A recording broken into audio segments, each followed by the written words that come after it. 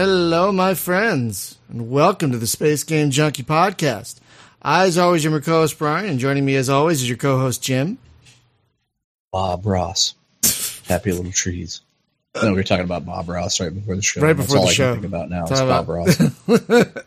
Happy Little Clouds. Joy of Painting in Fallout 4. That's what it was. Really? That's what I was looking for. Yep. There was that. In 10 forward. I didn't even know that was a thing.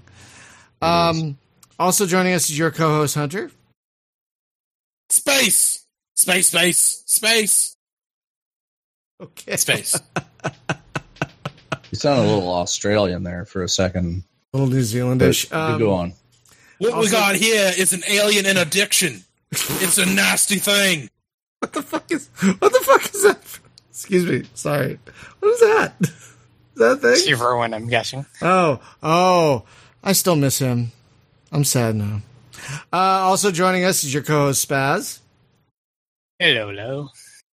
And we have a guest joining us from Dallas, Texas.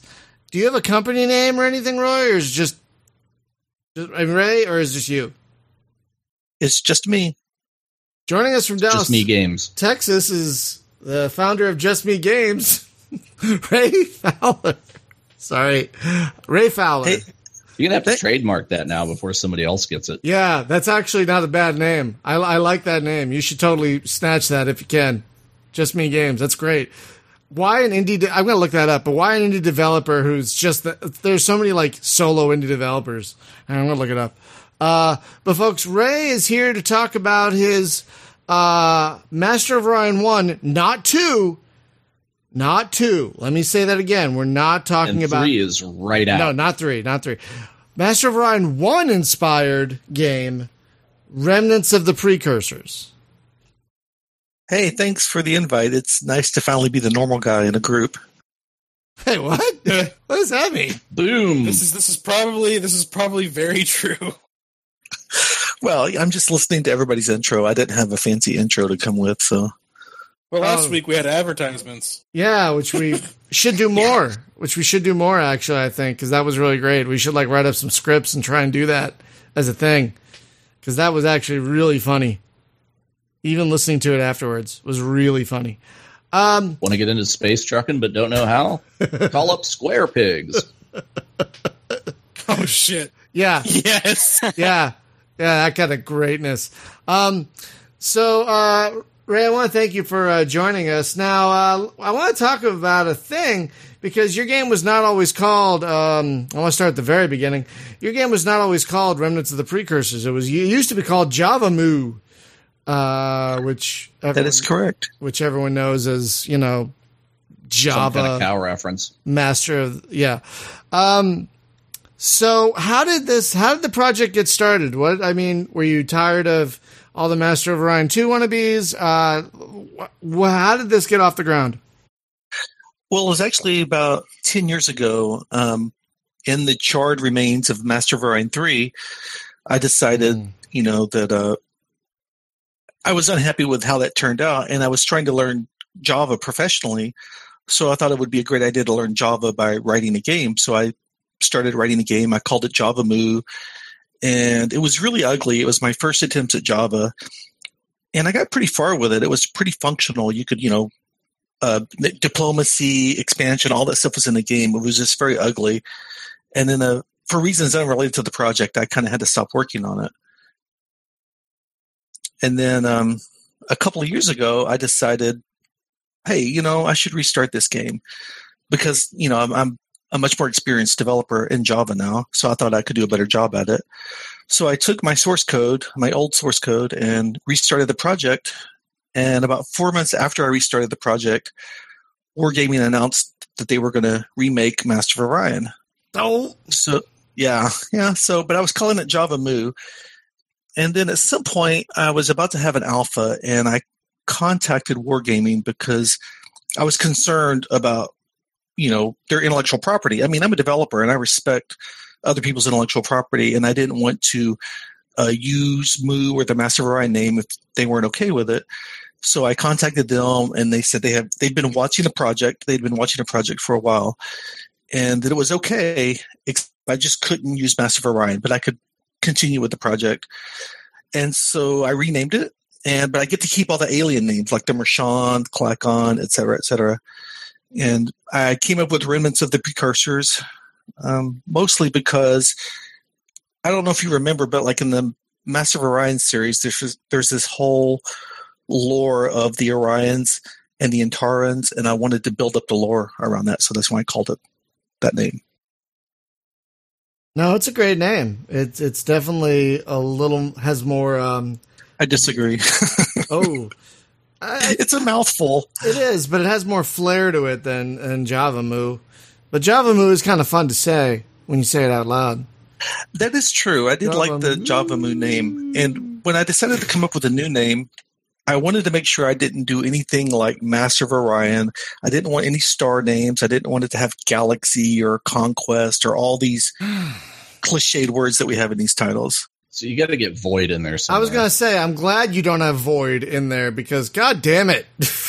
Or Stellar. So many games with You Void. have avoided Void. Yeah. Son of a bitch. Yeah, I went there. Hey, I heard weird trivia this morning on the way in. They were talking about the Noid from the Dominoes thing? Yeah, and apparently because they were talking about the old game Avoid the Noid or whatever it was.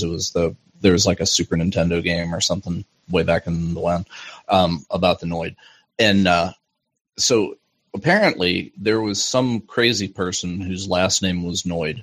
And he thought that all the Domino's stuff was a personal attack on him. So he went into a Domino's with a gun and like held the place up for hours, hostages and stuff.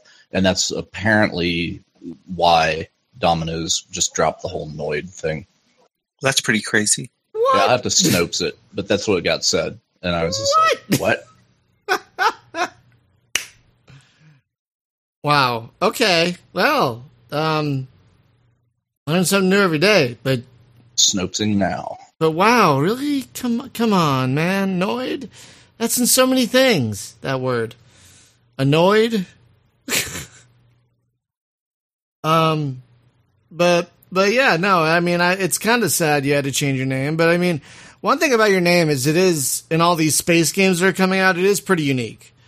Yes, it's a mouthful. Sorry, I was just going to say, yes, it's a mouthful, but it kind of has to be, I feel like, these days. Sorry, continue. Oh, and by the way, it's true. Pizza workers can't avoid the Noid. Held hostage 5 hours, LA Times. There you go. And it happened in LA, so it's Brian's fault. All right, go on. Go on, sorry. Brian.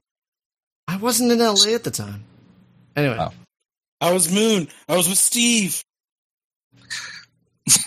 So what I was going to say is, if for people who don't like the name, my theory about names is there's usually not really a good name. What makes a name good is if the product is good. If the product is good, then people will go, oh, that's a great name. I mean, who would have thought Apple was a good name for a computer, right? But because they made a quality product, we associate Apple and we think, oh, that's a great name. So as long as I make a good game, I don't really think the name matters. No, I mean, the name is important, but yeah, the gameplay is what's really important. And speaking of the game, I played a bunch of it to record footage that folks watching the stream might be watching.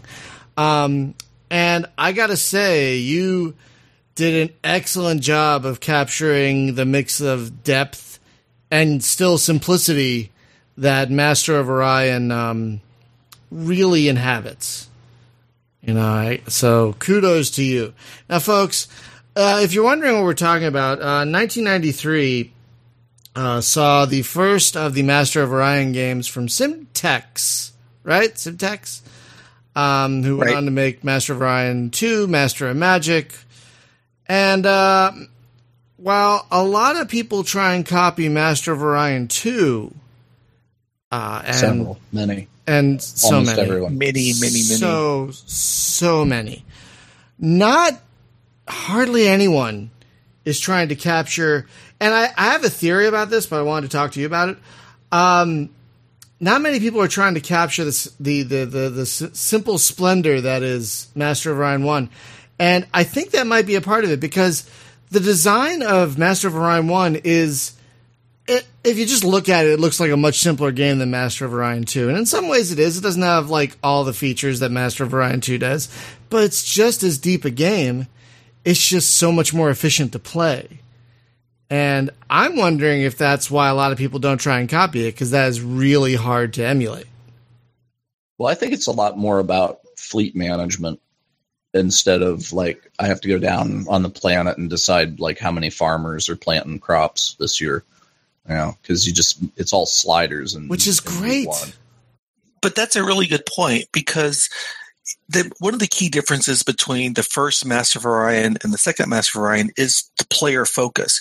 Because the colony management in the first game was so streamlined, the player's focus was on moving out, managing his fleets, encountering other races, expanding through the galaxy. But in Master of Orion 2, you have to do so much colony management that your focus tends to go inwards to your empire of, micromanaging and making sure it's developing perfectly. And it's a completely different feel to the game. Yeah, it really does. You're right. And I played the second one first. I only played the first one like earlier this year for the first time, really. And I was just blown away by, like, I don't need to tell it which buildings to build. I just say, spread these resources out between industry and defense and whatnot. And that's just so brilliant. Right. It's so efficient.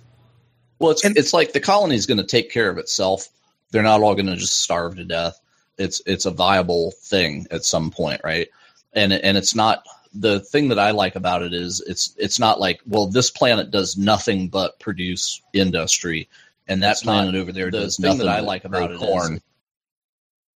So it's that kind of deal, right? So you don't have like a monoculture planet that just does one thing. It's like a planet's a planet. Like you look at Earth, right? It's like we do our food, we do our industry, but it's what's the surplus that's coming out of here that you kind of control. So it's like, I'm going to lean it this way. This is what I want them to export. Yeah, and with this game and Master of Orion, you don't have to worry really about exports and things. You just move population around to get the colonies to build out a little faster. It makes for a much more fast-paced game too. Like, that's right. In the video, I played a half an hour game, and I already got to war with one race and bombarded one of their colonies into oblivion in a half an hour. With a lot of more MMO2 focused games, you're like still freaking exploring after half an hour, which is fine, but like it makes for a different pace in a different game, and your game captures that really well. Well, there's a lot to be said for a game that you can play in an evening if you want and still have the full, experience of expanding through galaxy and taking it over, if you're playing a small map. Yeah, exactly. And I was actually playing I think a large or a huge map, and I still got into a scruff with a neighbor not too long in.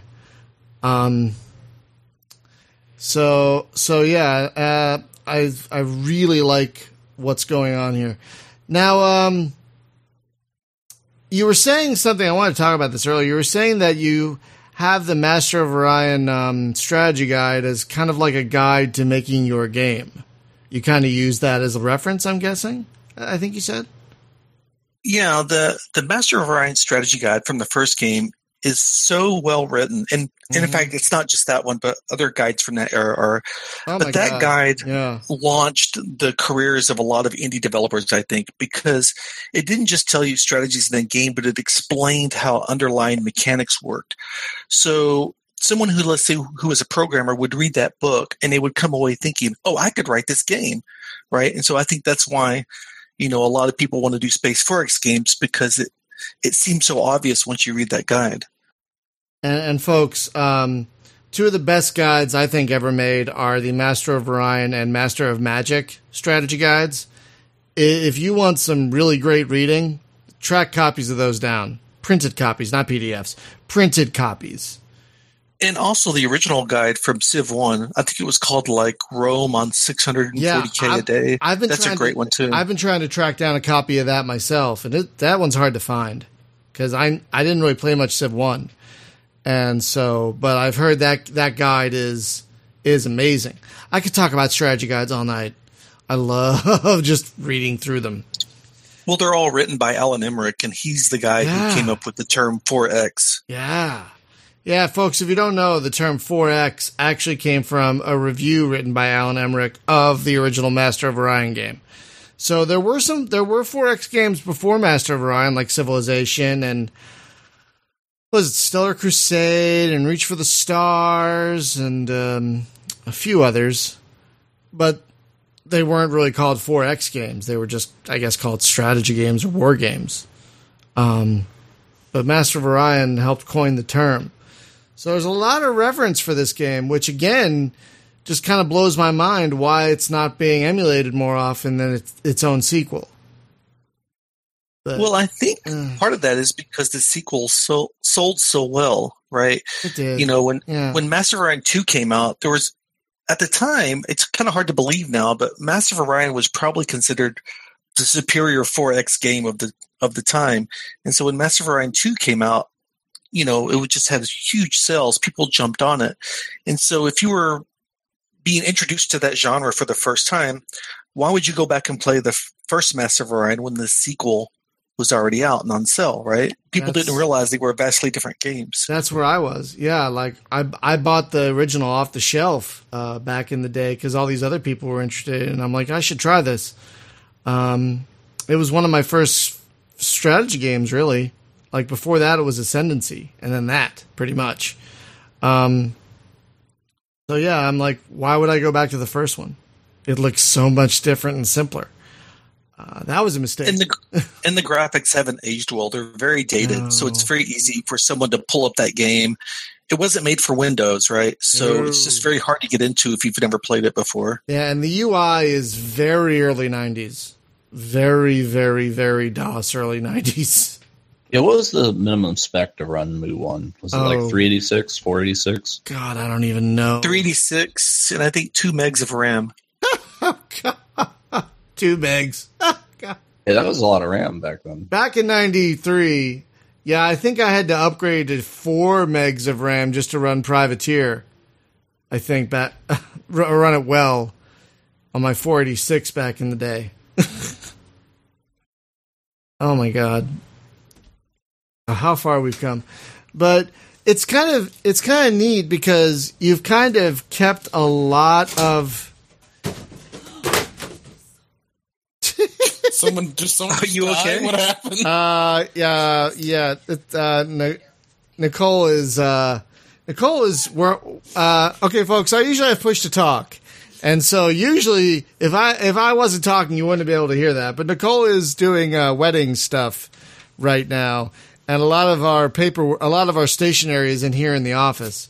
So she was getting a soda, which is on a shelf nearby.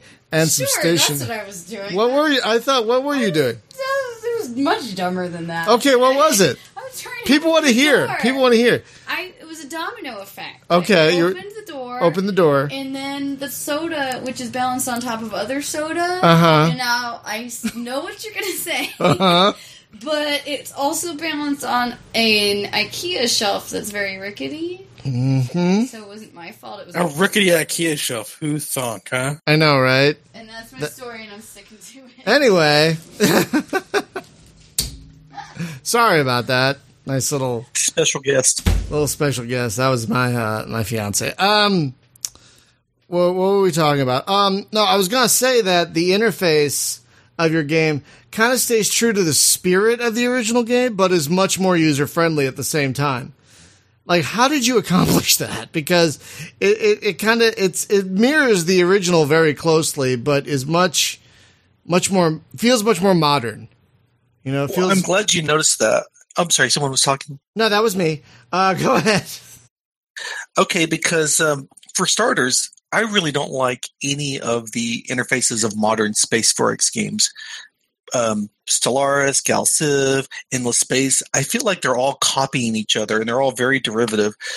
And so when I was remaking Master of Orion, I basically instructed the graphic designer, I want you to redo these and make them look modernized, but I want you to maintain the same layout and kind of look and feel. And she's done a great job, right? Mm-hmm. I can't do that. I'm a programmer. I can't make pretty things. How many people? But I found somebody who could. How many people do you have working on this with you? Okay, so that's a good question. I'm the developer.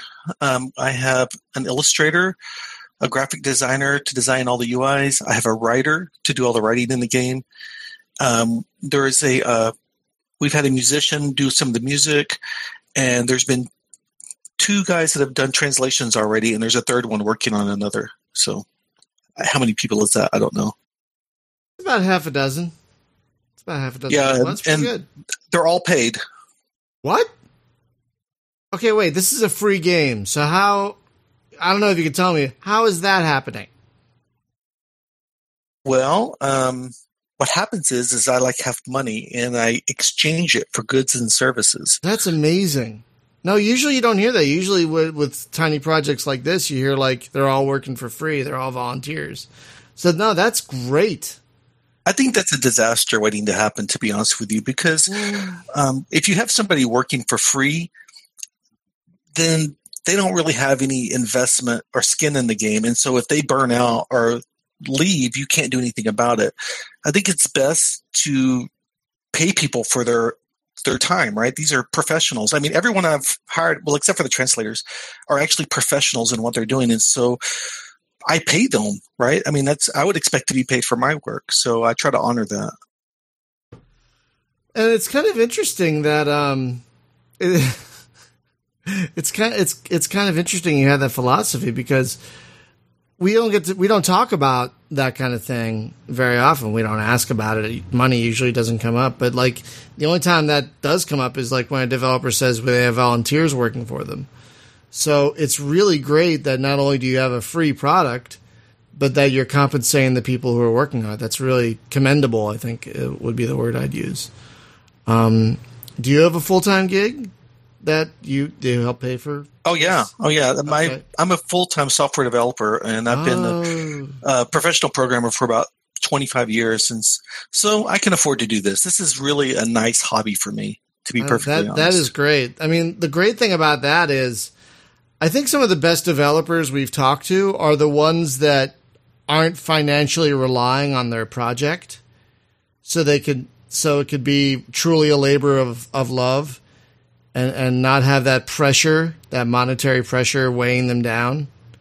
Right. Nothing I do reeks of desperation with this project. Yeah, that's true. And I'm not trying to, and I hope any developers listening don't think I'm talking about them or anything. I mean, money is an issue, but every now and then we talk to a developer. It's like, no, I'm good. I just do this for love. I don't make anything. I'm like, wow. All right. Like we had one developer who was like, I don't care if it sells or not. I'm good. I'm like, okay. Wow. Well, the game being free kind of comes with some advantages and disadvantages, right? If it's free, if I'm not taking money from anybody, I'm not beholden to anybody. I don't have to make game design decisions based upon whether or not I think they'll be profitable or not. I can make the game I want to make that I think I should make as long as I can afford it, right? Of course. I mean, this is your dream project. This is your baby. Absolutely. Right, and I don't think that everything we do in life needs to be monetized, right? Because I have a lot of people who hear about the game, relatives, friends, coworkers, even people online that tell me like, you could sell this game and make a lot of money, and I'm going, yes, but that would kind of change the whole project, and I just don't want to do that. Was part of the terms of you getting to make this that you don't make it profitable? Like if you were going to sell it, then the IP would come down on you, or no? That is true, but that's not why. It was always going to be free. And for example, I don't think I'm violating any wargaming intellectual property now. But if they came and said, you know what, we don't want you using the name Rashawn or Sakura or whatever, then I would just change it, right? But I wasn't going to sell the original Javamu. I wasn't going to sell this one. So if it was a completely different name, it wouldn't be a problem for me either. Fair enough. No, and that is great. That is really great that you're making it free because there are a few games like every now and then people ask me, I want a 4X game that I could play in an evening, you know. And because your game is free, I can easily point to yours. There's like yours and what's the other one? 10-minute strategy. Do you know what I'm talking about? It's a 10-minute 4X, I think it's called. Yeah. Whereas it's another fairly simple 4X. Yeah, it's not Master Over One-ish. It's more Space Word Ho-ish, if that makes sense. So it didn't come out right. What about Free Orion? That's another what's open that? Sourced Free Orion. Master What? of Orion clone, but it is. Yeah, it's freeorion.org. It's crowdsourced. They're doing but it's going like far beyond the scope of Master of Orion 1. It's become like a wild beast now because they can't stop people from just cramming stuff in it. Right, and I think they based off of Mu 2, the second Master of Orion. But see, that's another problem too, right? With like crowdsourcing or having an open source game is you get a lot of cooks in the kitchen, right? So you may not end up with the game that you started with, right? Right. Yeah. You lose that focus when you have multiple people putting their ideas at that point you into got a designed project. by a committee. Yeah, exactly. And that is kind of an interesting dynamic I've had to deal with, right? Because, I've said I'm going to open source this game when I'm done with it. And a lot of people, try to provide like constructive criticism. You should do this. You should do this. Wouldn't it be great if you did this? And I have to tell them that, guys, I'm not crowdsourcing the design. I'm making this game, right? And I don't know how you say that without being rude. It's like, I appreciate your input, but you'll get to do all of that once you have access to the source code. I'm not going to do it, right? That is really amazing, though, that you're going to be giving access to the source code once you feel it's done and ready to do so. That's pretty darn great. Now, my question is, why Java? That's my question. I mean, I got nothing against Java. It's just most people use Unity these days or Unreal, So was there a specific thing about Java? It's because you knew it, or was there some other reason you chose it for the backbone of this game? Well, when I first started the project like 10 years ago, I actually started the project to learn Java.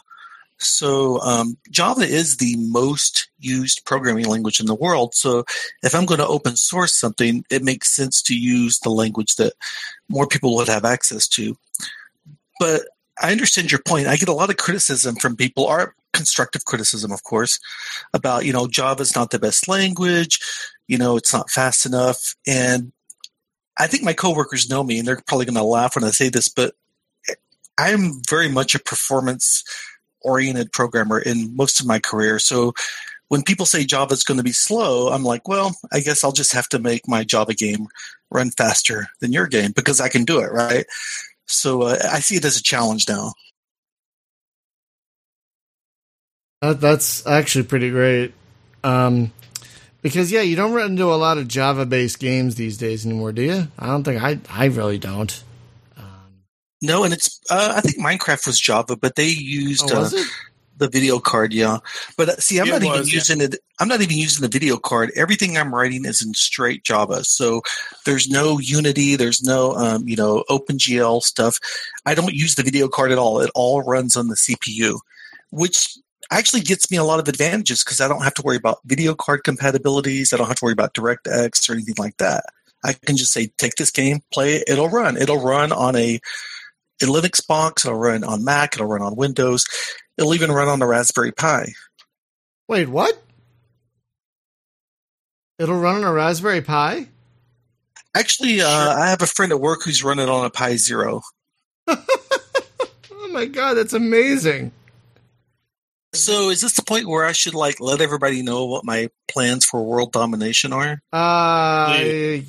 Sure. If you have some, why not?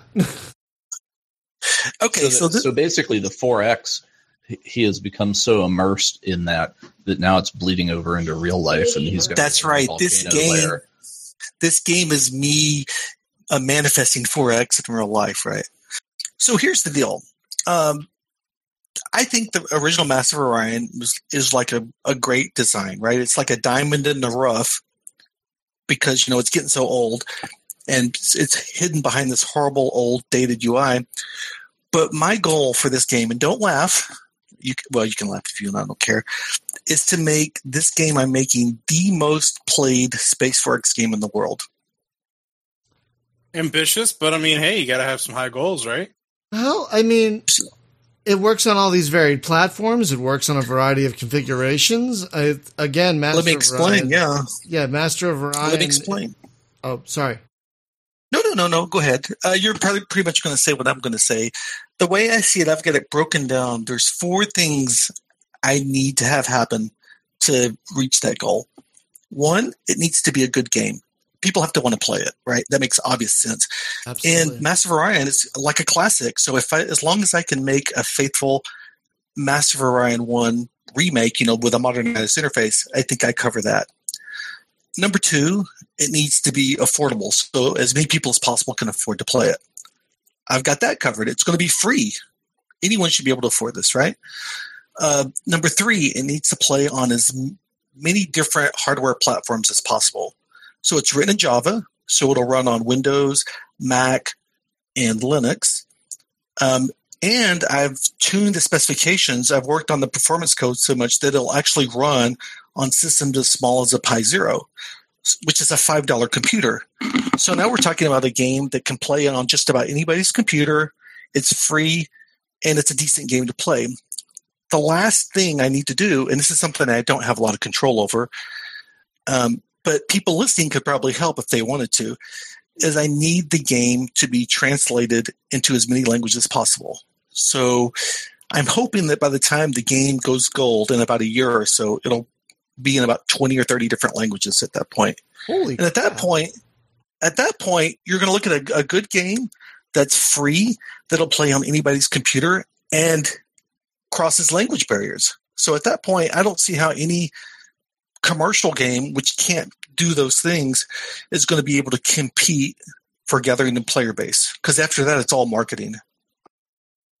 And since you're going open source, people can make maps, people can make scenarios, people can mod the game. Holy crap. Well done. So I'm not saying it'll happen. I'm just saying there's a path there. No, it's a good plan. It's a good plan. I mean, I've probably put an hour or so into the alpha. And I had a great time just chugging around, moving ships around, dealing with other empires and stuff. And I gotta say, the other empires, their AI, even at this early stage, was not bad.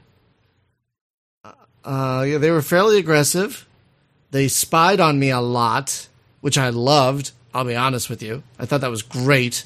I think espionage, while in a lot of 4X games, isn't as utilized as well as it could be, So it was great to capture all these spies. I think only a few games get espionage really right, So that was really nice to see. I got to give you props on that. Well, I'm kind of very opinionated about AI and how to do it, and a lot of people have opinions on it. Let's go down that rabbit hole because I want to know. Oh, I do too. Yeah, I want to hear like this. A weighted list thing, or how do you accomplish a computer player that can play competently without cheating? Okay, well, here we go. So I wrote an article on my blog a while back called 9 Ways that 4X AIs disappoint us. And the only reason I mention that is for some reason that became the most read article on my blog, more than my alpha releases or anything like that. So this is obviously something that a lot of people care about. And my opinion is there's really 2 phases, very simplistically, to making a good AI. The first rule, which they all seem obvious, right, is number 1, don't do stupid things. And the second rule is do smart things. So I think 90% of what we see as intelligence in the real world among people is just us knowing not to do stupid things. And when someone does something smart, we're surprised. We go, hey, that was a great idea. That was really clever, right? That's not that common. So my goal, first and foremost, is to focus on things that the AI does wrong, things that when a player sees, it's very obviously wrong. It breaks immersion. Like it's constantly. Go ahead. Go, sure. The deadly sin is whenever I'm turtled up, I have a super strong base, and the AI keeps sending like one ship over to just be obnoxious. Right. I've seen this in so many games where, and it's not like they're harassing or destroying anything. It's just like they just build a ship and send it over and get it killed, and it does no damage to me. And I was like, man, why are you doing that over and over?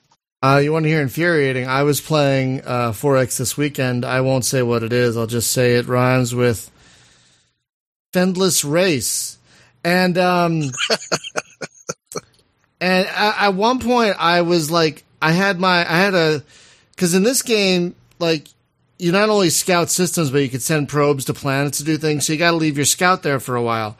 And this other ship from this other race just sat there the entire time. Maybe it was doing the same thing I was, but the thing is, there were no anomalies disappearing, so it was just like sitting there. So every turn would be like, there's an enemy ship in this system. Every damn turn. And it was infuriating. And I remember the first game in this system did something very similar. It's like, why is that ship just sitting there? This is stupid.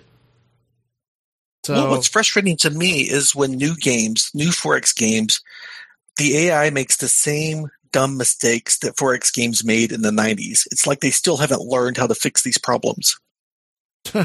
Well, like, what's an example? What's an example you're thinking of? Well, like what the other guy said about just one ship coming over at a time, right? Just kind of dribbling over there. That's really annoying. And that was actually one of the things on my list. Yeah, just when the AI has no idea what your strength is, and it just sends a completely inappropriate force over there. But then again, as a human, I do that sometimes.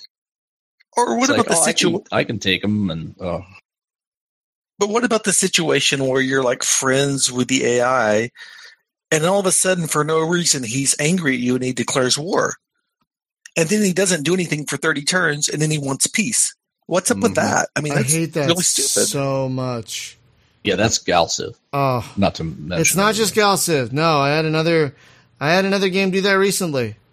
Where like, why are you declaring war on me? Now you're declaring peace the next turn. Okay. Sure. Why not? I don't know. So tell you a funny story about Stellaris.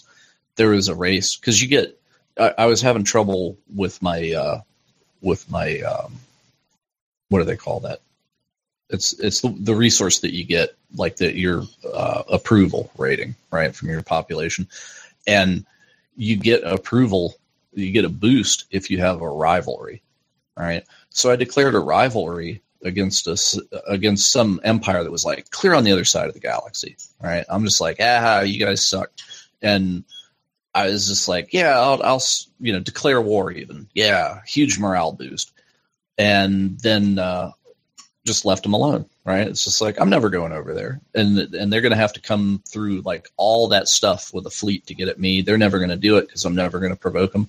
Oh my God. They showed up on my doorstep with like a 60 bajillion point fleet and just wiped me. And a lesson was learned. Don't taunt the AI. That's actually kind of nice. I did it, but it was just like, there I was trying to farm Cold War bonus out of him. And he went hot. I have to admit, I'm not a fan of that mechanic. In Stellaris, the whole rivalry. No, I think it's a little bit weird. Like, why would I have to be aggressive? I guess it forces aggression like that. But I don't want to be aggressive. I just want to research stuff and explore stuff. Leave me alone. I don't want to fight you. That's all I want. But you should be punished for that, right? Yeah. Well, okay. It's ultimately uniting people against a common enemy because you're declaring them an enemy. Therefore, they should rally to your cause. But even saying that as lore doesn't necessarily make sense because if they don't believe in that cause, it doesn't really matter. Or if you're just going to sit there in a Cold War state for 30 turns or so, then what have you actually accomplished? Yeah, so it's almost like there should be a diplomacy option of like an agreed upon Cold War, because it makes money for both sides, right? It's just like, yeah, okay, let's declare a not war, and let's saber rattle at each other, and the people will just hand over a lot of money. That's kind of but that's just exploiting the mechanic, though, right? That's kind of what was that's happening. real world politics. But that's kind of what was happening in this game I was playing on the video here, is that I hadn't declared war against anyone at first, but then I kept capturing these other guys' spies, and they got annoyed with me. I thought that was kind of nice, actually. Like, oh, you want to do it this way, huh? You want to just keep sending spies? All right. You want to play it like this, eh? In the game I was playing earlier, they were literally trying to sabotage me every turn, and I was catching their spies every turn. Which, you know what? That sounds annoying, but it's not. I think that's great. I love that. Oh, I'm not annoyed by it. Yeah. I think it's great because it means, oh yeah, they're doing stuff. They're really trying to hurt me, even though we're not declared war. They're trying to hurt me. Exactly. You know what I would really love to see is what the heck is that game? It's the game about the Cold War in Europe and Twilight Struggle. Twilight Struggle. Thank you, sir. I would like to see a space version of Twilight Struggle. Like, let's make that Klingons and Federation, and call it like Klingon Border or something, and it's that. You Twilight can call Struggle in space. You call it Federation Axanar. Empire. Oh, Axanar. No, that's we won't go there. But yeah, man, I don't understand why something like that hasn't been done. Like, because all these games, right? They get the economy in there, and then they go for the military thing, and then the spying kind of comes in next, and then the diplomacy could maybe be a little deeper than that. And generally, they just never get around to trade, other than, well, I can put a star base out there that's a trade thing, and it makes passive income just for being. But there's no game where it's like you actually have an option to build an economy with other races or something. Actually, there's one game I was thinking of that can do much of what we're talking about. It's called Seven Kingdoms, if you recall that one. It's got trade, great economics. Probably the best espionage I've seen in any game of its type. Yeah, well, it's just like, can I just play a game where I'm a badass merchant prince and nobody wants to screw with me because they'll lose access to my sweet deals? No, there's none of that. I thought that's what those patrician games were. Yeah, kind of merchant prince and stuff. Yeah. I guess you could simulate that with some sort of merchant race. I think Mu 2 had like a merchant race, like the Nolums or somebody. I think so. Yeah, but the deal, it's almost like, okay, war is too profitable, because the deal should be like the threat of war is profitable. The actual act of doing it is devastating, right? It's like in World War II, America got a really nice economic boost because we had such geographic separation from where the bombs were falling. But the countries in Europe were basically flat at that point. They had no industry or anything after that till, all the rebuilding. So it's like you really don't want the war happening in your country or, your space nation or whatever. But it's great to saber rattle because, that gets a lot of that tax money in the coffers of the military industrial. You want to be the third party. You want to be the third party that let the other two parties fight amongst themselves, saber rattle as much as possible, and then sell to both sides. So how about that? Like, I'm the rich empire. I see these two guys squabbling over there, and they come to me and they say, "Hey, can you make us a loan?" I've never had a game where another AI could come up and just be like, "Hey, I need to borrow some money," because it's always like, "Come join me in this war." It's never like, I'm going to need about $350. I think in the original Master of Orion, the AI would occasionally come up to you and demand tribute. Well, yeah, but that was like, give me money or I'm going to come smack you. I'm talking about like where they say, hey, we're losing a war. We could really stand to build some ships. Can we buy some ore from you or something, at debt, right? We'll pay this back or whatever. Because at that point, you could become a banker and just win the economic game by letting all the little satellite nations beat the shit out of each other. I think that's just control all the loans. I think that's a pretty tall request for AI. That's a lot of deep thinking, and we have to remember that in most games the AI is added on last after the features are frozen, and so that's AI, we don't see games like that for a reason. Yeah. Did you mess around with Pandora? Any? Was it Pandora First Contact that the 4X that was like on the alien planet and you're trying to colonize? The AI was terrible, and then this guy came along and just completely rewrote the AI to the point where they re-released the game with his AI in it. And it's just like, wow, that's a pretty cool fan project. But how much of the AI is exposed out there that he could just rewrite it? Because it's not like he's diving into the source doing stuff. So was all the brains of the AI in XML files that he could just tweak away at, or what? I thought they did give him access. I thought they actually hired him to... after he had a lot of progress on it. Well, yeah. Maybe so. He's doing the AI for Dominus Galaxia now. Yeah, he is. Oh, cool. Yeah, so hopefully that'll go well. So I kind of have mixed feelings on that, though. How much AI do you expose in text files that somebody can edit? Sorry. Because he had to be editing something. Oh, Ray, why do you have... I can't speak to what they're exposing, right? I mean, like in my game, they'll just have access to the source code and they can change it however they want, right? Okay, so your stuff is not externalized. It's all like in the main, like the subroutines and stuff that you load in, right? Yeah, pretty much. It's not like you park a bunch of things out there for people to tweak. Well, you don't have to do that when you open source the game, right? Right.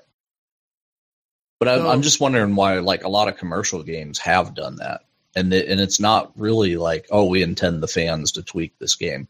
I think it was like easier in their development process to do it because they could screw around with it without having to recompile every time or something. But anyway, you were going to say something? No, I was. You said you had mixed feelings about the. Yeah, Dominus Galaxia. Yeah.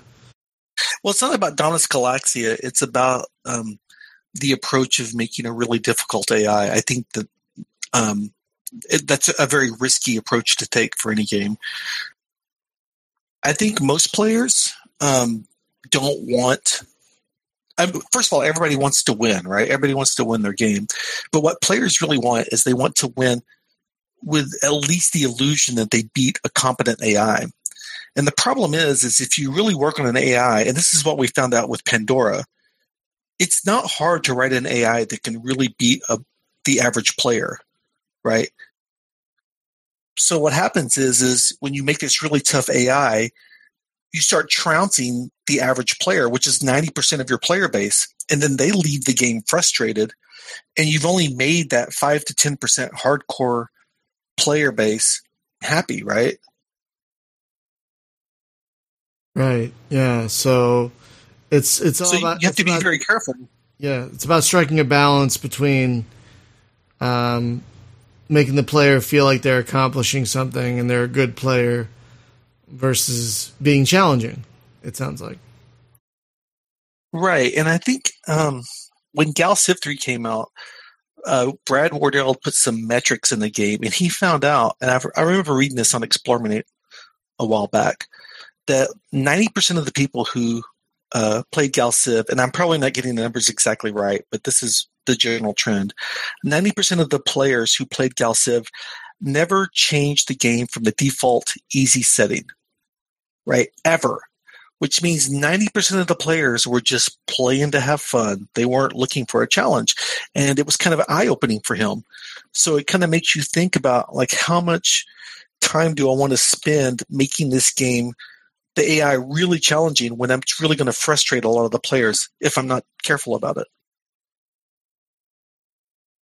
Or you end up with a Gandhi in the Civ series where there's just one little line of code that got, one line of code that went squirrely, and it put his his nuke tendency from 0 to 10,000 or something to that effect.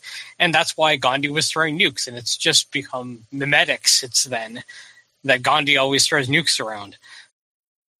Right, and exactly right. And I think that was like actually an underflow bug or something. But like with Pandora, once they released that patch that had the improved AI, they started getting lots of negative reviews on Steam, and a lot of people were assuming that the AI was cheating. So, I think if you have a really strong AI, you have to find a way to make that like a special thing that the hardcore players get to, and you've got to make sure that the average player doesn't run into it. I agree. How do you do that? So how do you balance it out? I don't know. I think Dominus Galaxia is going to be a very interesting social experiment if the AI is as difficult as they want to make it. Oh, no. I don't mean that in a bad way. I hope the game is successful. I'm just saying it's a different approach. If they're catering to the hardcore crowd, then that it would be successful because it's catering to them. Well, if you're catering to the hardcore crowd and you're trying to sell a game, it's by definition not going to be successful because the hardcore crowd is very small. I mean by successful in making that crowd happy. Oh, that's true. I agree. I'm sorry. I misunderstood. Well, it's just time for those filthy casuals to get good. But, the other thing, too, the other type of AI that I've seen in games, like XCOM, right, is where the AI is not playing the same game as you at all, and there's no expectation that they are. So it's not like here's an even playing field and there's 10 other players that are, just fake humans and they're playing the exact same game as you. But it's more like a cinematic enemy. It's just like you encounter them, things happen, right? But it's all like smoke and mirrors and behind the curtain kind of thing. So it's kind of like you get a director, like in Left 4 Dead, where it's like, it's about time that we screwed with this guy to keep it interesting. So let's drop some stuff in there. Right, and XCOM is very asymmetric in that sense, right? But for X games, there's the expectation, because it came originally from Civ, that you and the AI are all starting at the same level, and you're all expanding through the galaxy, and then eventually you're going to run into each other and interact with each other. Mm-hmm. So there's this expectation that there's a more level playing field between you and the AI, and I don't think you can get away with a lot of AI cheating in 4Xs. Oh no, it's a different type of game. It would almost be like you're playing a 4X version of XCOM, right? Where it's like you're defending your empire against whatever, and it's about building your economy, and not necessarily, do you have the advantage of knowing what's going on in their economy, because it's all smoke and mirrors kind of thing. It's just enough to dial up a challenge for your economic building. But yeah, I don't think that works in a Master of Orion type scenario, but I can think of some places where it kind of maybe would. What was that one that Brad just made? It was the Sorcerer King, I think it was, where it's like you're very much playing a 4X kind of thing, and then the AI, he already runs the map, so he doesn't really worry about his economy too much. It's just like how much do you draw the wrath of that thing down on you? So I think that's more of a cinematic enemy there, but it's a very particular situation that can happen in. I don't know. The reception of that game seemed kind of mixed as well. Yeah, both of those, Sorcerer King and Rivals, they do have fairly mixed reception, which is kind of a shame. They look great, and they're supposed to be asymmetrical and all that, but it's not fun, And I guess that's the problem a lot of us run into is when we're playing the AI. We want to be challenged, but we don't want to be stomped, and we don't want to have it so easy. Like, oh, I see what you did. You're idiots. That's tough. That's right. You want to beat them, but just barely, and you want to make sure that they're not stupid, right? That's pretty much how you want it to go. Yeah, exactly. You want to feel like it's a hard-won victory, like it matters, like it's satisfying. You know, you don't just want to win because I stomped them because they're stupid. That's not fun. Well, I guess sometimes it is, but I do have a question. Okay, Go ahead. good. Go ahead, Hunter. Oh, I was going to be off topic completely onto a different subject, but whatever. go ahead. I was actually going to ask Ray because it just occurred to me. So, like with Java and this game that you've made, like what are your limits? Like how big can this thing get? Oh, well, I'm glad you asked, actually. When I started doing some performance tuning, partially just because I wanted to scale up the map so I could look for things like memory leaks and things like that, things you can't really find until you start really stressing it. You can play. I have a 32 gig laptop, and I can play a map with 4 million stars on it. 4 million? That's pretty nuts, dude. Yeah, and no one should play that game. It's just there for me to test. But Sure. you know, theoretically, I think if you downloaded the game and played it, there's like a maximum map setting, and what it does, it looks at your memory and it makes as big of a map as it thinks you can safely play without running out of memory. And it's usually like 1 million stars or something. So with that in mind, could you potentially expand the scope of what your game can do then? Like, I know it's supposed to be a direct, like, clone or homage to the original Masters of Orion.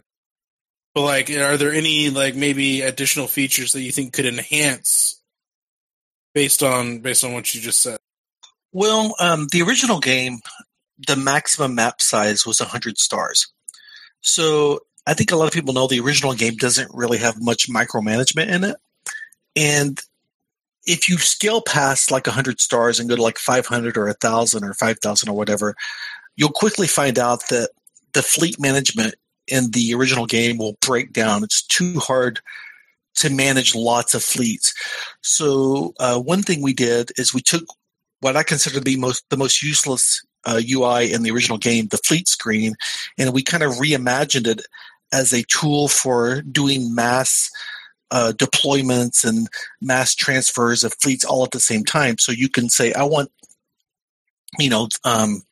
all of my fleets like in this area, or, all of my fleets that are doing this, I want them to go attack this system, or I want all these colonies that are making this ship, I want them to switch over to another ship, so that you could do these mass changes all at the same time. So that would kind of help with the large maps.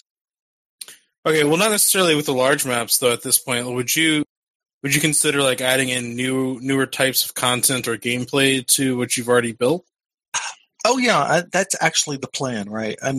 The first release is going to be straight Master of Orion. So everyone who wanted a remade version of the original Master of Orion will get that game. And if they play it and they go back and say, I'd rather play the original Master of Orion, then I've done something wrong.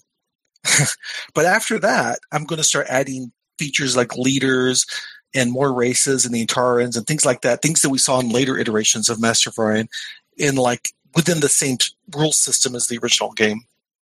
Nice. Oh, very cool. Oh, I dig it. Now, if you could somehow merge this with Drox Operative, so I could be playing this, and then if I want to, I can click on my little guy and fly around in Drox Operative. No, I'm just kidding.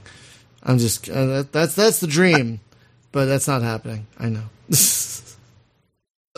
I don't even know what that game is, so I'm sorry.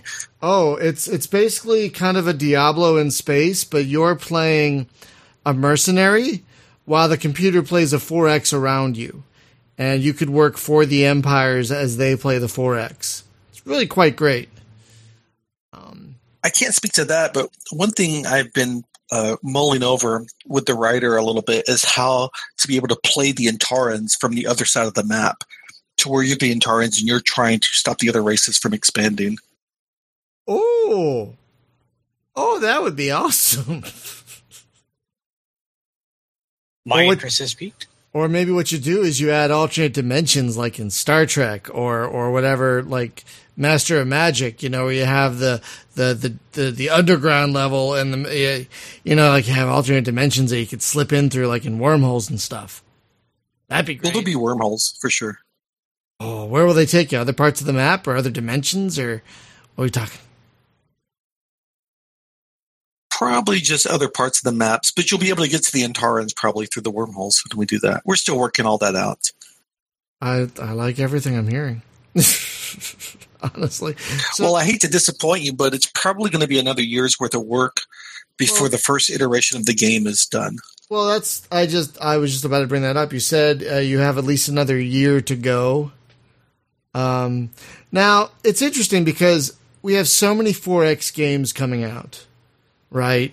Like this, I think in the last month we had 2 major expansions, and then this month alone we have 2 big 4Xs that came out.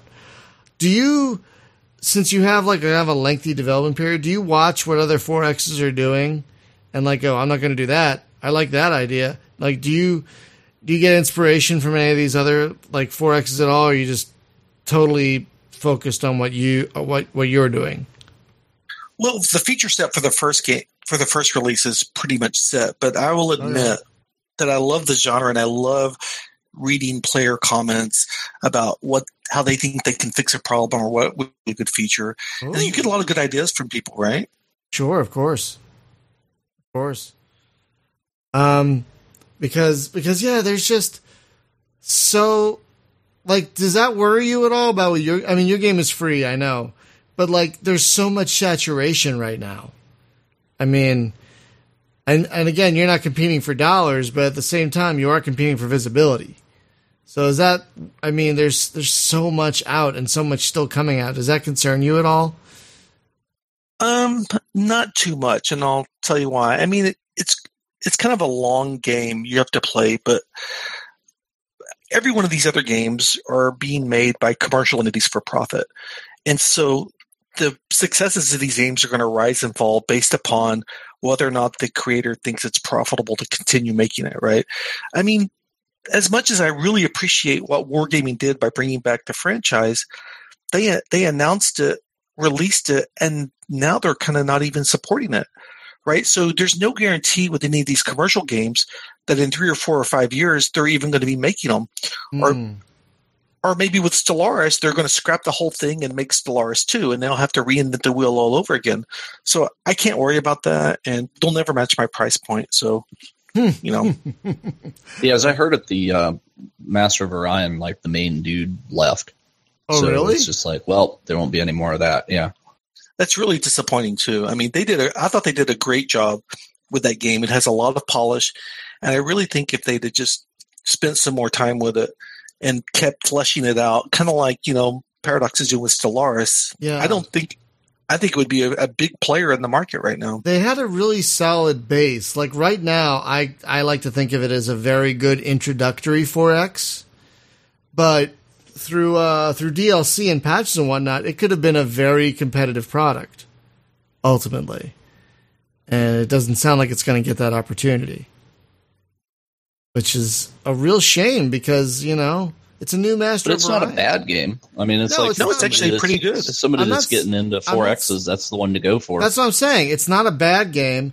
It's just I'd say it's more on the simpler side of 4Xs. And that's a good thing for a beginner. But I think one of the things, I think you had all these experienced players that, were oh, I'll just go back to playing Master of Orion 2. Because this is just too simple for me. Well, unfortunately, I think they fell into the same trap that a lot of indie developers who are making Master of Orion clones fell into. And that's the idea of saying this game is inspired by Master of Orion 2 or with Daunus Galaxia, Master of Orion 1. And it sounds great at the beginning because all these Master of Orion 2 fans, and there's millions of them apparently, get excited and jump on the project and go, all right, you're going to make Master of Orion 2. And then what happens is there's a bait and switch that occurs. It's it's going to be Master of Orion 2, but we're going to do this. It's going to have real-time combat, or it's going to have this. And all of a sudden, these fans who've been waiting for a Master of Orion 2 feel betrayed. I mean, and there's a lot of games that carry this banner around, like, oh, it's going to be inspired by this game. And I just think that's kind of a mistake to do. Yeah, no, I completely agree. There's so many games they're basically chasing a dragon. And I mean, Master of Orion 1 and 2 were products of their time, and there's a nostalgia there, but there's also a design philosophy that's like kind of rooted in the 90s. And I think that's why like certain 4Xs like Soar of the Stars and Distant Worlds that like pretty much completely eschewed that and threw that off and just did their own thing. I think that's probably why they're seen as more bright spots of the genre than Horizon? Remember that one? Or Stars and Shadow? That just came and went recently. Like, that wasn't bad, but right. So like I'm not playing that game, right? My game is inspired by Mu 1, but I am actually not changing it. And like when I have an alpha, sometimes in Mu 1 player will say, oh, the original game was like this. And I'm going, oh, you're right. And I'll actually change it back because that's like my key focus, right? I don't want to kind of betray that trust because I'm making this game for myself too, right? I want to play a modernized Master of Orion 1. Right. It sounds like the changes you have made are quality of life changes, like the fleet screen, which was one of the weakest parts of the original game. Let's be honest. That was, oh god, just trying to think about that fleet screen. Right, and the fleet screen we have now is actually a lot better. Yeah, it's almost revolutionary. There's no other 4X game that has the fleet management capabilities we have in this game. They just don't do it because it's kind of a late game issue, and we've actually solved this problem, and no other 4X game has. I think the closest to have come to this is Gal Civ. They have like a little interface for querying fleets, right? And I mean, if anyone ever played this game on a large map, you can't play it without that fleet UI because it's just so useful. Distant Worlds also does a good job with it's got a sidebar where you can just select all your fleets easily and make new fleets with a few button clicks. So I see what you mean though. And that game also, have you played that one? A little bit. The interface is really hard to get into. Yeah, I agree. It's come a long way since its initial release. I don't know if you've played Universe, but yeah, it is. It's a struggle at first. It really is a struggle. I'm not going to lie.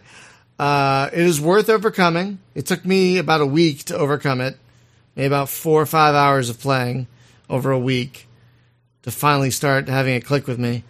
But yeah, no, I see what you mean, because that game has huge maps and there's tons and tons of ships, and managing that is really important. Even in the early game, when you have all these scouts doing stuff or colony ships or whatever, you know, it's real. And I didn't even really play with your fleet screen much, but now that I know I can do all that, I'm going to go back after this show and and fiddle with it.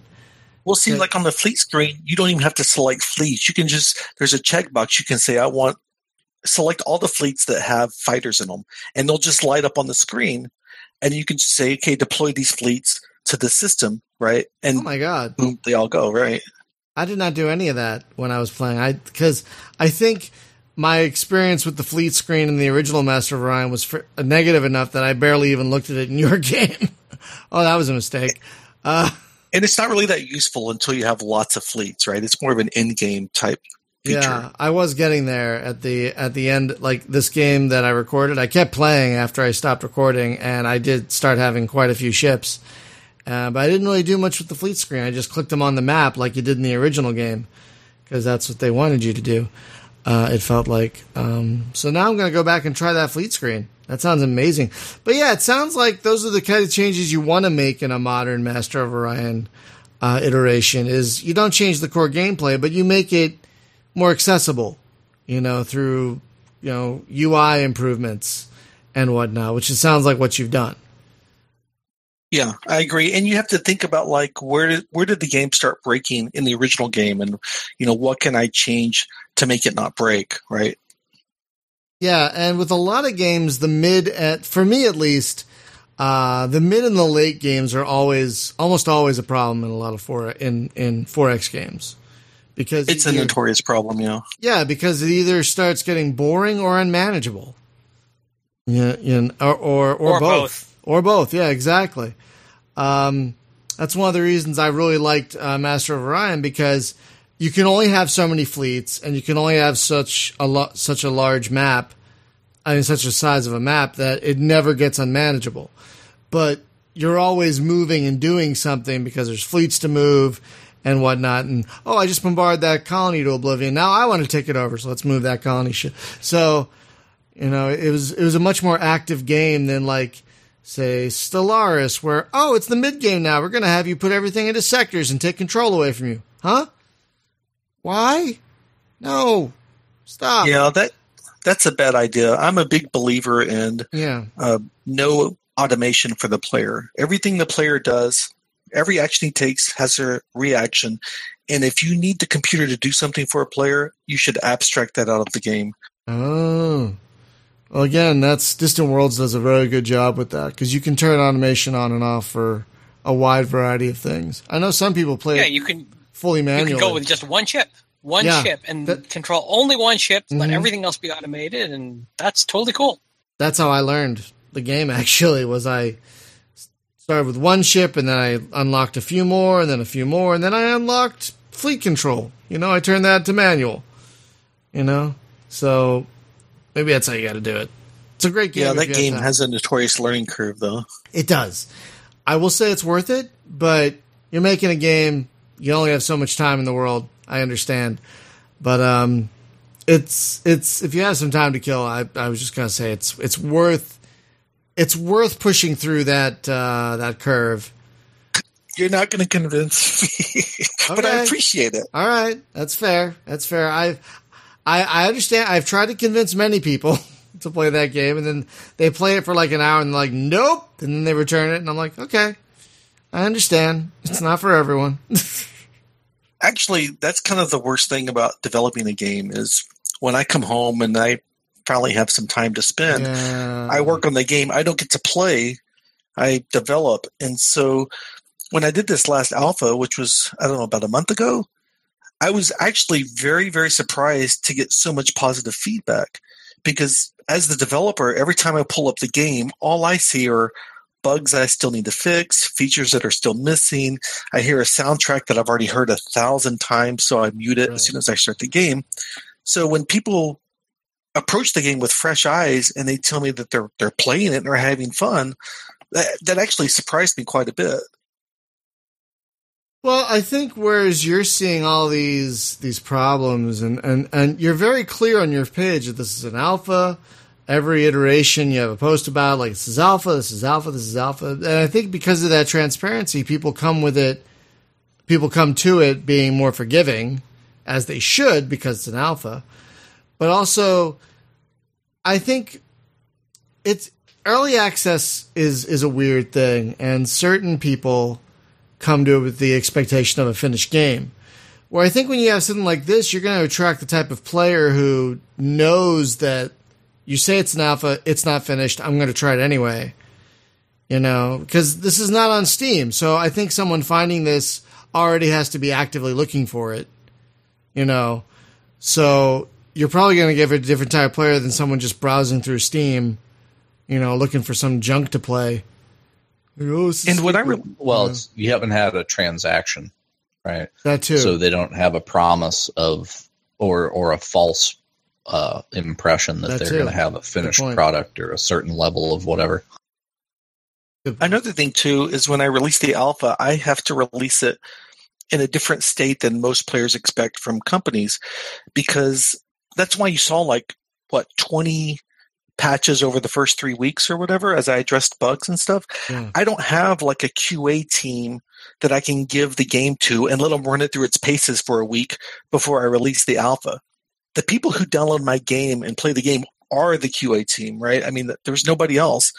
So when I first release an alpha, it feels very raw and there's a lot of obvious bugs in there. And I try to fix them as quickly as I can. but like you said, I think it feels more like an alpha because of that. Right, and so all that stuff comes together to, I think, like when people buy early access games on Steam, for example, it really skews, because one, they're paying for it, like Jim said, but two, I think when people see a game on Steam, they have an expectation that's finished or close to finished or something like that.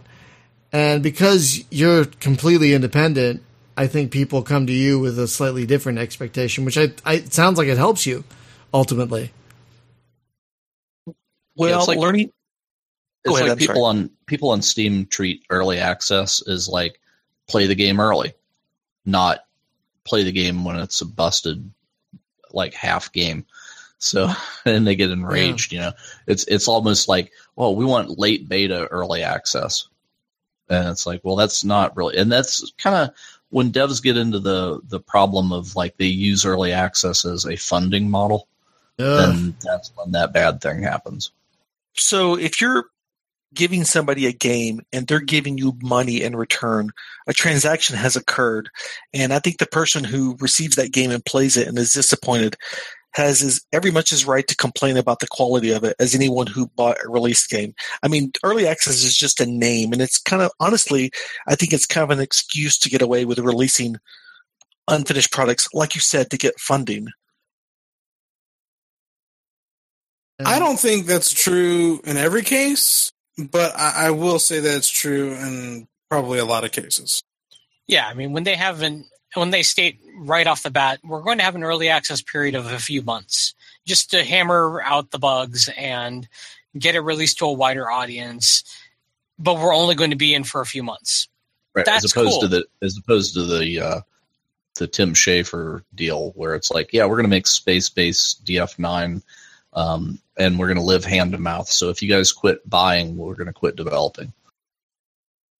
Now, I contrast that with, say, the Pulsar devs, which are a very small team. There's only a couple guys working on it, and it has been in early access for a couple of years. But you know what? They're working on it, and they're putting out regular patches. They've got a lot of transparency going, and they've got a lot of goodwill with the community. So that, I would say, it's a better model in terms of if you're going to be in early access for a few years, then be transparent about it. Actually, I think that's a really good point. I think when developers are very transparent, even if it's about bugs or mistakes, but there's this constant communication between the developer and the players, even if it's just the developer giving out notices and stuff and occasionally answering questions, that goes a long way towards making players feel more forgiving of problems. If you have a developer that kind of ghosts and disappears and then every 6 months comes up and asks for money, well, yeah, people are not going to like that. Limit theory. Wait, what? Maybe so, right? Wait, what? Is he asking for money? Is he asking for money again? I'm just saying, like, he goes away for like half a year and then doesn't say anything and then comes back and is like, oh, hey, I'm back. He's like, I've been updating Twitter. I never left. Okay. Anyway. Yeah, and I'm a big believer in transparency. I think anyone who goes to my dev blog and can see that, how many updates I've put out since the game out, I'm a big believer in being transparent about what's going on. Yeah, one thing people cannot accuse you of is not updating your blog. That's you're very, very, very amazingly active when it comes to your blog, which is great. So, what's interesting too about this whole process is you find out exactly how thick or thin your skin is. Oh, really? Yeah, because you'll be surprised how much criticism is crafted as constructive, or like people who'll criticize things that's something that's very subjective, right? And you'll find, and they'll tell you all these things you need to be doing. I don't know how many people have told me how to write code, and I've been writing code for 25 years. And then I found out that they're not even a programmer in real life, right? So I don't know how to respond to that. Wait, what? So people tell you how to write code even though they don't write code? Yeah, I think there was a guy once who started asking me about the AI, and they started giving me all these suggestions about how to write an AI and how I should do it. And so I'm like, oh, so you do AI programming, right? And he goes, no. And I go, well, you're a computer programmer? And he goes, no. He was just regurgitating stuff he'd read on Wikipedia, right? Oh, it was like I watched a couple of YouTube videos, and now I'm ready. For God's sakes. I bumped over. But that actually happens a lot, right? So I tell like the writer, I've told the graphic designer, I've told the illustrator, your work is going to go up on the blog. And when you read comments, be prepared to have somebody who knows nothing about the professional skills involved in doing this criticize it, right? And you just have to kind of let it roll off your skin, right? Just ignore it, because that's just kind of a fact of life. My response to those things are always, why so salty? Well, that's also a luxury of me not being a commercial entity, right? Like developers and corporations that make games, if somebody makes an unreasonable criticism, they can't really respond like they want to respond, because ultimately they want that person's money, right? I mean, that's the whole point. Whereas I'm kind of liberated from that. I can just kind of tell them what I think, right? I can respond in kind, and then they can criticize me for having a thin skin, but I'm just reacting like a normal person would react. If you came into my house and told me I wasn't, doing my hobby right, it would be kind of weird. That would be kind of weird. Even though that just sounded overly defensive, and I know that, right? Yeah, just ask them next time. Next time anytime I see someone who does that kind of stuff, I'm like, well, I could do it better, or I'm smarter than you are. I'm like, all right, well then what are you doing with it? Like, how about you make a game? Like, that's usually my response to that kind of stuff. Like, where's your examples of doing it where you think it's supposed to be done? Yeah, I think one time a guy was giving me all these suggestions for a new race, and I'm going, oh, that's great. A new race costs me about $1,500. So, whoa, what? Give me $1,500, and the artwork and all this other stuff that has to be done, right? The writing and the translation. And that's probably conservative. That's probably conservative. Oh my gosh. Wow. I kind of want to ask how much you probably feel you've invested into this project, but that's probably personal. And no, I don't care. Let me think about this for a second. If I had to project what I think my ultimate out-of-pocket expenses will be when the first version is done, I'm going to just spitball and say about $20,000. And again, you're not asking for any money back for this. Now, is this going to be a resume builder, for example, maybe?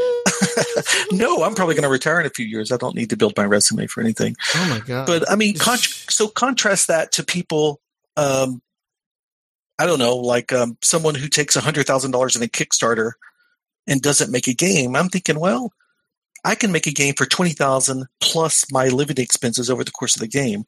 So I don't understand how people can take a lot of money in Kickstarter, run out, and then act like, they gave it their best effort. I wouldn't be surprised if they get all the money and then they're like, oh, we have to get offices and we have to get all these things. Hookers and blow. Yeah, and we have to. In fact, we have to open studios in 4 different countries. Oh, no. We have to have doors. We have to have doors that look like the spaceship. Hey, you have to have those doors. How about we get? We're going to go on a motion capture adventure, and we have to hire these big actors. I don't want to take money from people because it creates all these financial and legal and emotional and ethical obligations that I don't want to deal with. Yeah, it really does. That's why the game we were just talking about, there's so many emotions wrapped up in it because of all the money flowing around it. It's kind of fascinating and heartbreaking to see at the same time. Maybe I'm just kind of speaking from a luxury position of, I have a full-time job and I can afford this, so maybe it's just easier for me to say that. No, it's fine. Like I was saying, there was another game, Astrox. Great game, by the way. It's basically like a kind of combat mining open world game. It's really a lot of fun. The developer's like, Yeah, if this fails, it's fine. Whatever, I'm good. Because he wasn't relying on it financially. He already had an income from something else. This is just a project of love, and he was charging money for it. But at the same time, he probably would have been fine not doing so. So right. It's kind of interesting how not being, again, financially dependent on a project can really change your perspective. Because, right. Sorry, go ahead. I'm sorry. I was just going to say, it's great if it's successful and sells a lot of copies, but ultimately, and this is coming from my own experience as well in development, is it paying for itself? If it does, then awesome.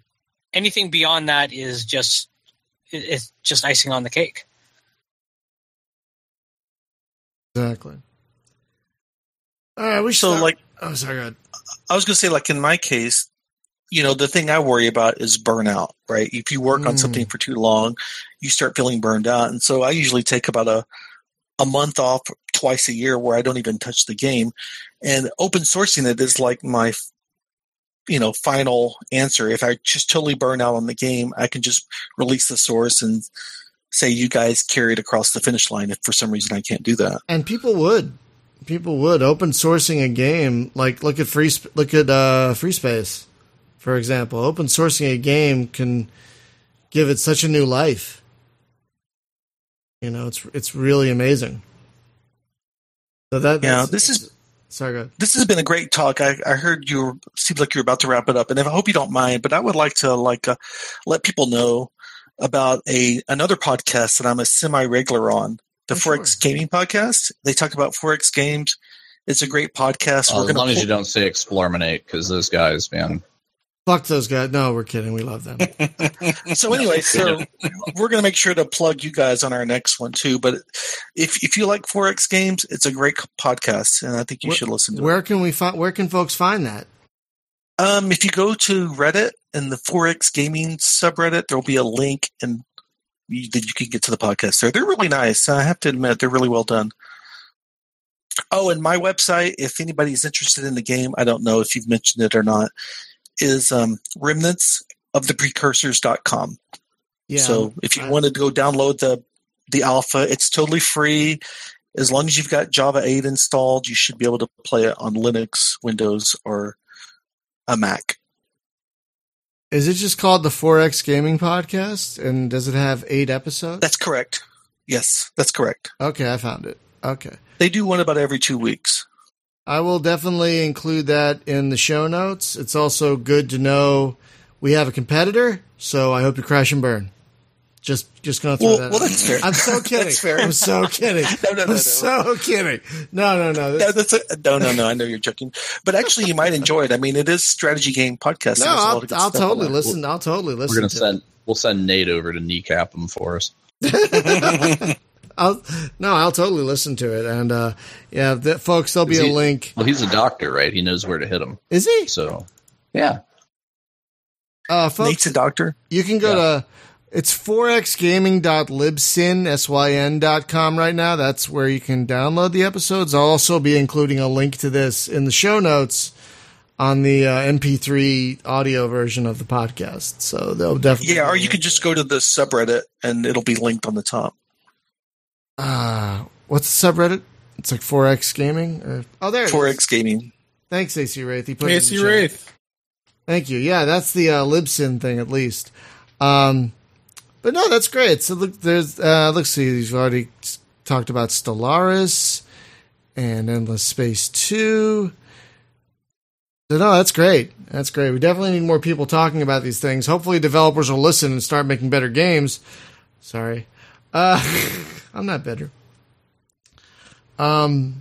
Anyway, so yeah, no, that's great. How many? How did you start that podcast? I mean, you're making a game, so. The guy who runs that podcast is Rob, and he's the guy who created the Explorminate website. Wait, and when what? he left that website, he's the moderator for the 4X Gaming subreddit, and he started that podcast, and somehow I got shuffled in as a guest podcaster, so I've been on it a few times. So he's competing with his own creation? It sounds like somewhat. Sort of. Are you really competing if you're doing it for free? I don't understand. I guess people only have so much time in the day. You can only listen to one podcast. And I'm just saying. So I will tell you guys, I had to cut it. Since my commute got shorter, I had to cut out a lot of podcasts from my rotation. Because I'm pretty sure that social media is pretty much built on the idea of mutual back scratching, right? I guess. Yeah, in a way, yeah. I guess. Yeah. Just surprising. I'm just surprised to find out that Rob was doing that because he was like so beat for time once he started his fireman career. Yeah. And stuff. So, well, maybe that's why they're only like every 2 weeks too. Right, and he didn't do the last one. He left us to do it without him. So the Explorminate guys, they pump out the shows very, very regularly. So I guess it kind of makes sense. Well, they have to raise money to pay for Nate's XCOM addiction. Is what it is. He's oh dear. He's got a serious XCOM problem. He really does. All right, so folks, the game, again, Remnants of the Precursors. You can download it for free at remnantsoftheprecursors.com. Again, there'll be there on the stream, there's a link below on YouTube, but there'll also be a link on the show notes. The show notes for the show, once this goes live as an MP3, you can download. And the podcast is the 4X Gaming Podcast. It's relatively new, but it looks like they're covering all the awesome bases. So go check that out. Again, there will be a link for that as well. So that's pretty awesome. A couple of show notes. Our contest ended, and I'm sorry to the folks listening. I just haven't had time to pick the winners yet, but I'll probably be doing that within a week. So thank you to everyone who left reviews for us on iTunes. Even if we're not running a contest, please leave a review for us on iTunes, because that actually helps. Next week on the show, we're going to be talking to the developer of the just funded today Space Station Simulator Astrobase Command. They're running a Kickstarter, and they just got funded this very day. Wait, is this the Space Station 13 thing, or this is a different thing? This is like it's a 70s themed space station sim, and you're managing it from like a virtual, like a desk on the station. So it's very immersive. It looks really cool. So is this being done by the guy that did the was like Daisy and stuff? Because he was trying to do maybe like I'm not sure, a Space Station 13-ish kind of thing for a while. Yeah, I'll have to look. I'm not sure. But, if it is, man, it's going to devolve into a Daisy night. So I hope not. Yeah. And for Thursday's LAN party, to coincide with the release of Endless Space 2, we're going to play a game that surprisingly we haven't played because it has co-op and everything. Dungeon of the Endless. I thought you were going to say genital jousting. Damn it. Oh, no. What does that have to do with Endless Space 2? It's endless. Oh, that's a video game now? Oh, yes. I will send you a copy. That's our parting gift for being on the show. Do not accept this. You get a choice of that, or poop in your soup, or do not accept shower with your dad's simulator. These are all friends of ours here. That'll be our gift bag for every guest from now on. Is just a bunch of keys for these games. It'll be like a good. Well, you know, when you go to a thing and you get a goodie bag, you know, this will be. It's the equivalent of a bag of dicks. That is exactly. Yeah. we should call pretty much digital bag of dicks. There is a video that I occasionally link to. Dick in a Box? What's that song? Dick in a Box? Yeah, it's unfortunately Brian could not be present at the time due to common sense. But Hunter and Dan did show up. And we were most offended. I've never been so offended by pixels on my screen. I was just like, wow, this is a thing. Okay. So anyway, I'm plugging that game, and I don't mean to. Oh my god. Okay, yeah. Let's stop talking about that game. So, hey, pun intended. Plugging. Yes, Brian, and everyone else whose name I don't remember. I really appreciate you having me on the podcast. It's been a lot of fun. So thanks for that. Absolutely, man. We'll have to get you back on when you add more content. Yeah, Ray, we'll definitely have you back in like a year when the game is done, or gold or 1.0 or whatever you feel is ready to Or it released becomes into the the most wild. played 4X game in the world. Oh, Yeah, it will. Oh, Hey, so someone your asked day job, earlier. right? Hang on, I'm sorry. Someone asked earlier and I forgot. Because it can be run on a variety of platforms. Will it be able to be run on mobile? Like, could someone run this on a tablet? If they Oh, thanks for asking. Well, first of all, it'll run on a Windows tablet. Oh, Straight okay. up, because it's Windows, right? It'll. Sure. As far as Android, I think there's a possibility I may be able to compile the Java program into an executable. I haven't looked into that, and if I can do that, then I may be able to use some intermediary software where you can run it on an Android system. I don't know for sure, but zero chance for iOS. Well, if you can run it on a Raspberry Pi, that runs a Linux distro, right? That's correct. So, I mean, in theory, it should be able to run on Android. Yeah, because Android is based on Linux. So. Well, it's running on Linux through Java, the JVM, and the Java JVM does not run on Android. So it would have to be an executable. So if I can create an executable out of it, I think we might be able to run it on Android. Well, that'd be pretty awesome. That'd be Because amazing. then I could play it on my NVIDIA Shield. And the AI is straightforward. I mean, the UI is straightforward enough that it could easily be played on a tablet, I think. Because the buttons are nice and big, and it's just some simple dragging and whatnot. Right. And I do want to tell everybody who's played it and who's already having fun, I just want to remind you all, it's not finished. There's more races. There's more features to go in. And all I can tell you is it won't get worse. It'll have to get better, right? It'll have to finish the game. So if you already like it now, you may like it more when it's done. It can only go up from here, basically. And it's already in a good place. It's already in a good place. I've put like an hour or so in it. I had a great time playing it. I really did. So, folks, again, free. You can't argue with free. Free. Right. It'll run on your thing. Just get it and play it on whatever thing you have. It'll run on it. You have a Vita, it'll run on that. You got an old Apple IIe, probably run on that. So Did you see that cartoon? I forget who posted it in the Discord, but it was there was the scientist. They're like, here's the IT professional or the IT scientist versus the sysadmin, right? And it was like the IT guy is like, oh, this strange alien computer, who knows what mysteries it will hold if we can only figure out how it works. And then the sysadmin's like, dude, I got Doom to run on this thing.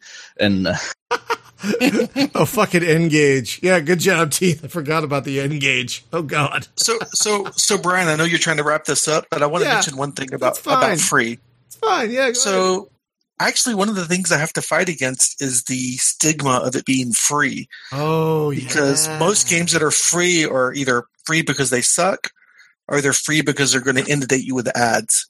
And microtransactions. Right, and this game is not free for any of those reasons.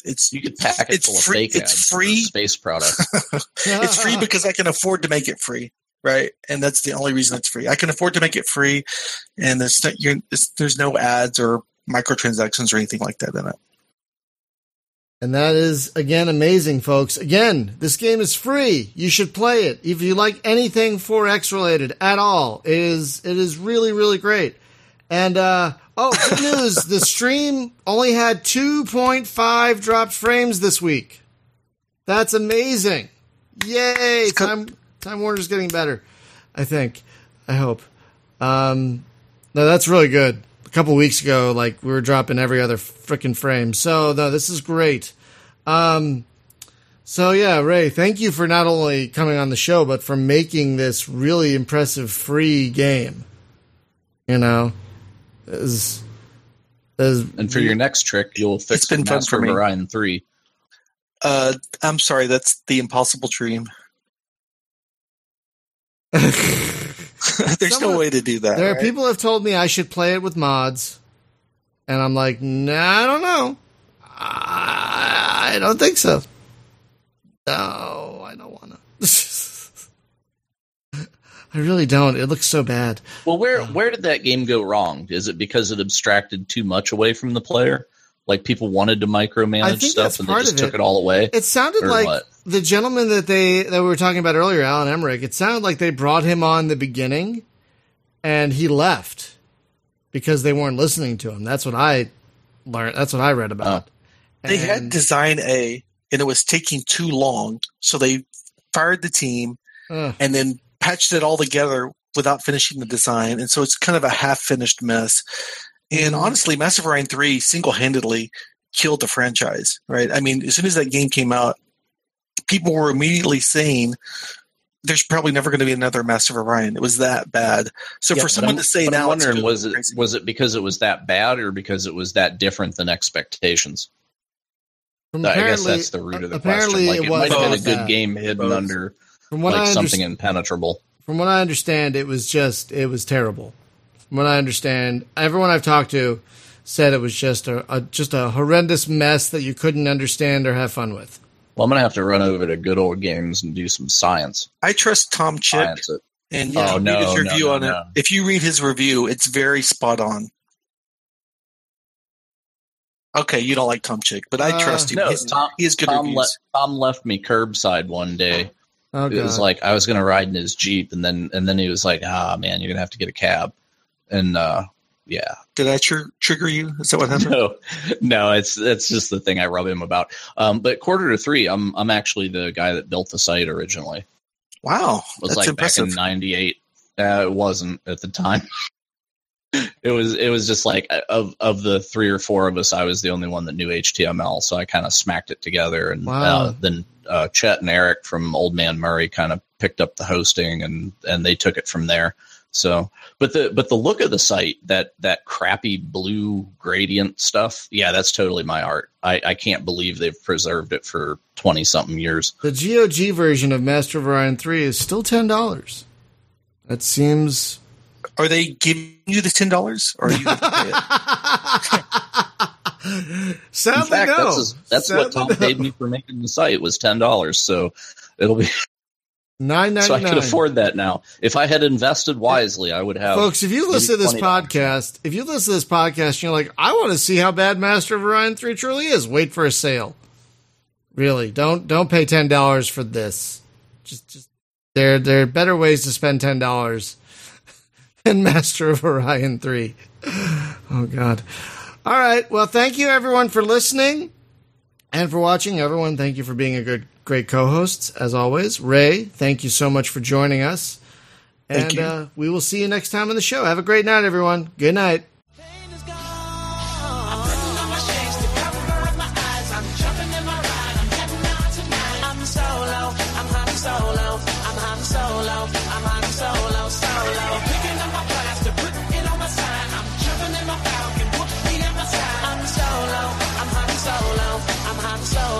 I'm